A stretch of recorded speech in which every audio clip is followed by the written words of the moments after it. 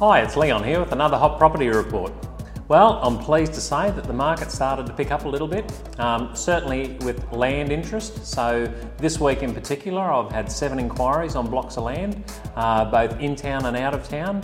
More buyers are looking for around that Highfields and Maringandan region, and also a few buyers are looking at the smaller blocks in town. So that's a great start to this month.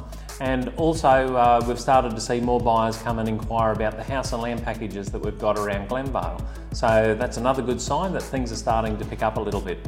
From the open houses on the weekend and the last couple of weekends that we've had them, we've been getting 5 to 3, sometimes 2 groups turn up to the open houses. We've still got one property that we've had nobody turn up to the open house, but we've spoken to the owners about that and we think that's probably a price issue. So that tells us that the buyers that are out there in the marketplace, they know exactly what they're looking for, they know how much they want to pay for properties, and they're very astute. So gone are the days where you can put a little bit extra on a property and hope to get that premium price.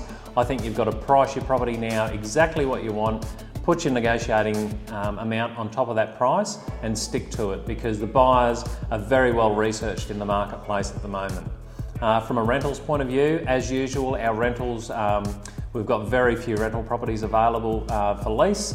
So if you have had a property on the market for a little while and you're thinking about renting it, please give us a call, because we've got really good quality tenants lined up to go into those sorts of properties.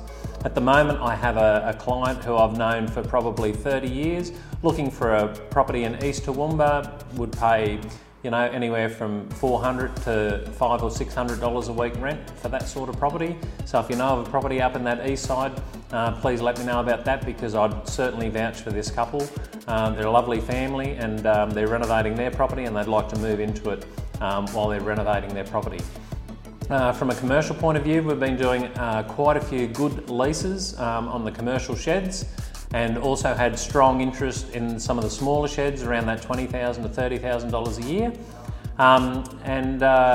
In general, I'd say that the feeling and the sentiment in the market is quite good.